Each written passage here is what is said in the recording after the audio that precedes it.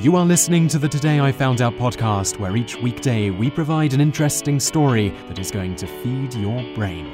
You can read more great articles like this by going to todayifoundout.com. Hello and welcome to episode number 396 of the Daily Knowledge podcast from todayifoundout.com. In the episode today, you're going to learn about the origin of the H.G. Heinz company. And then there's going to be a word from one of our fantastic sponsors, Pro Flowers. And then in the bonus facts section, you're going to learn a little bit more about the history of tomato ketchup. Let's just get started with today's show.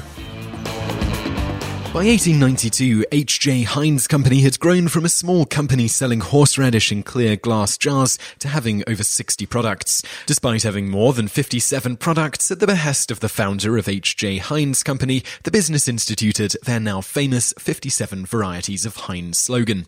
Henry Heinz had come up with the slogan while riding on a train in New York City in 1892. While on the train, he spotted a shoe store advertisement that was promoting their 21 styles of shoes. He thought his company should have a similar slogan promoting the fact that they produced many different products. Rather than go with the exact number of products they made at the time, which would continue to grow to nearly 6,000 today, he chose 57. According to H.J. Heinz Company, he chose this number simply because he thought it was a lucky number and he liked the sound of 57 varieties of Heinz. It was also reasonably close to the number of products that they actually produced, so they went with it. Henry Heinz got his start selling food products all the way back at the tender age of 8 years old. At the time, he helped his mother in the garden and would take the vegetables around his neighborhood, selling them door to door. 1 year later, using a recipe his mother taught him, he started making and selling his own horseradish sauce, which later would be the same sauce he found his first major company selling. His parents soon gave him around 3/4 of an acre to support his entrepreneurial endeavors, and while just 10 years old, he was now selling large quantities of vegetables and horseradish sauce around his neighborhood. 2 years later, he expanded his operation to nearly 4 acres and was even selling to local grocery stores. He continued growing in this way, and at his peak, before going to college, grossed around $2,400 per year, which would be around $55,000 today. Now all grown up, rather than continue expanding at this point, he instead chose to go to college and earned a degree in business. Heinz's first business that he founded after college actually went bankrupt after just 6 years in operation. The company was called Heinz, Noble & Company, co-founded by Heinz and L. Clarence Noble. They started out selling more or less the same horseradish that he sold as a child. Unfortunately for him, the Great Depression hit, starting in 1873 with the Panic of 1873 and continuing until 1879. Of course, this Great Depression eventually got its name usurped a little under 60 years later, and instead is now commonly known as the Long Depression.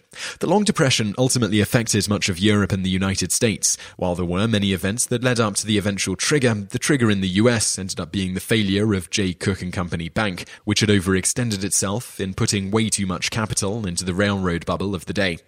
After the J. Cook Bank fell, other banks soon followed, as did over 89 of the nation's 364 railroad companies.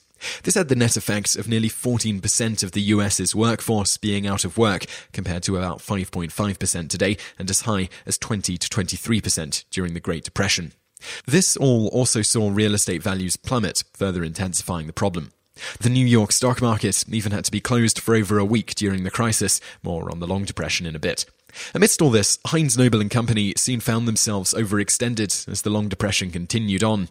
They ultimately went bankrupt in 1875.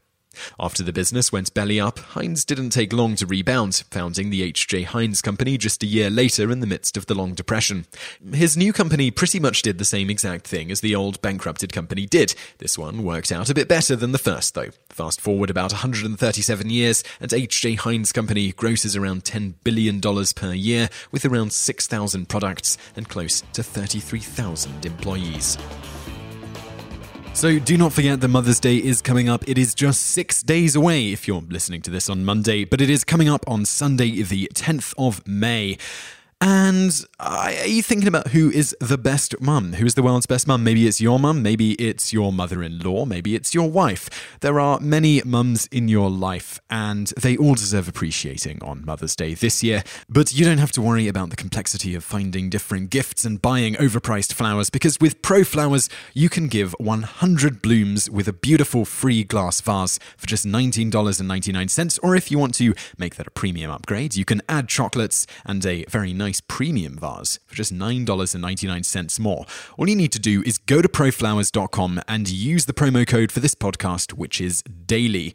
And basically, this just makes the whole process easy. You don't have to worry about any complexity. It's simple, it's quick, and better yet, all of the flowers that are delivered are guaranteed to last for at least 7 days. So whichever mum you choose to send flowers to this Mother's Day will be able to enjoy these beautiful flowers for 7 days. You choose the delivery date, and it is always guaranteed. So go to proflowers.com, click the blue microphone top right-hand corner of the screen, enter the promo code DAILY. Again, that's proflowers.com, click the microphone, enter the code DAILY, and you should do that by midnight on Friday because that's when the deal expires. So go do that today. And now for today's bonus facts. Heinz was known for his eccentric advertising campaigns, including creating a 6-story high, electrically lit, which was a big deal at the time, pickle in New York City at 23rd and 5th Avenue. He later built a 70-foot-tall pickle at the end of a pier in Atlantic City. He even bought part of Lookout Mountain in Tennessee with the idea of having an enormous pickle carved into the mountain. In this case, though, his attempt was thwarted due to public outrage at him potentially desecrating a spot which was, among other things, the site of a famous Civil War battle not too many years before. Bonus fact 2. The actual Heinz 57 sauce was originally named beefsteak sauce and was first sold in 1911. 2 years after its creation, they renamed it Heinz 57 beefsteak sauce. Fast forward 27 years and they decided to rename it again, this time to Heinz 57 sauce, as it is today. However, in between then and now, they once again decided to rename it in 1969 to Heinz 57 steak sauce. In 1987, they decided to drop the steak, and it has remained Heinz 57 sauce since then. Bonus fact 3. Heinz's ketchup was introduced the same year his new company was established, 1876. At the time, fresh, ripe tomatoes were thought by many to be bad for your health, and even poisonous, much like what happened when potatoes were first introduced in Europe. Ketchup, however, did not suffer as much from this stigma due to being processed with spices and vinegar.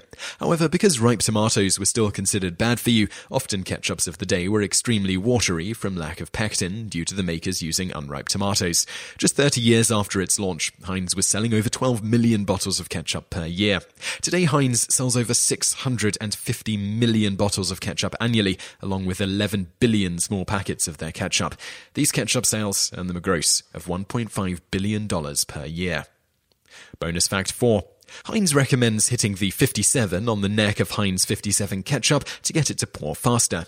They claim they actually put the 57 in that specific spot so you know exactly where to hit.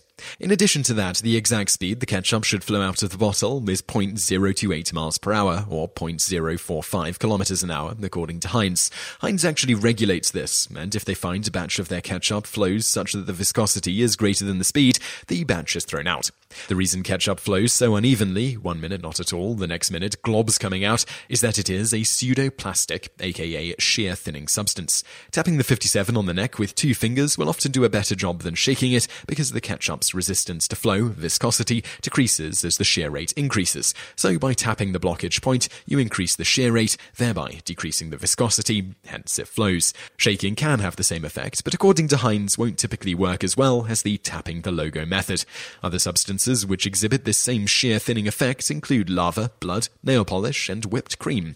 Today, paints are also designed to take advantage of this so that they can be easily rolled on, but once on the wall, with the shearing force removed, they resist dripping. Bonus fact 5. It has been proposed that pizza be considered a vegetable in the US due to its tomato sauce content. Obviously, this was heavily lobbied by certain food companies that would benefit from their product being considered a vegetable. In 1982, a similar type proposal almost saw making ketchup count as a vegetable. Ronald Reagan proposed to cut $1 billion from the school lunch program while still maintaining the necessary nutritional elements of the school meals. In true political fashion, rather than actually solving the nutritional problem, it was suggested that they simply reclassify ketchup and relish as vegetables. This way, on paper, it would look like they were serving a vegetable, and so they could cut out serving a real vegetable without actually having to add any nutritional item that the schools didn't already serve. Needless to say, this didn't go over too well, and the idea was eventually thrown out. The school lunches cut proposal also didn't fare well in the minds of the public because, on the same day cuts were proposed by Reagan, he had the White House curators buy over $200,000, which is about $450,000 today, worth of new china embossed with gold. Bonus fact 6. Ketchup is actually graded into 3 categories: fancy, extra standard, and standard. In order to receive the classification of fancy ketchup, it must have a specific gravity of at least 1.15 and a total amount of solids equating at or above 33%. What this means in layman's terms is the thicker the ketchup, the more tomato solids, the higher the quality rating is. Bonus fact 6.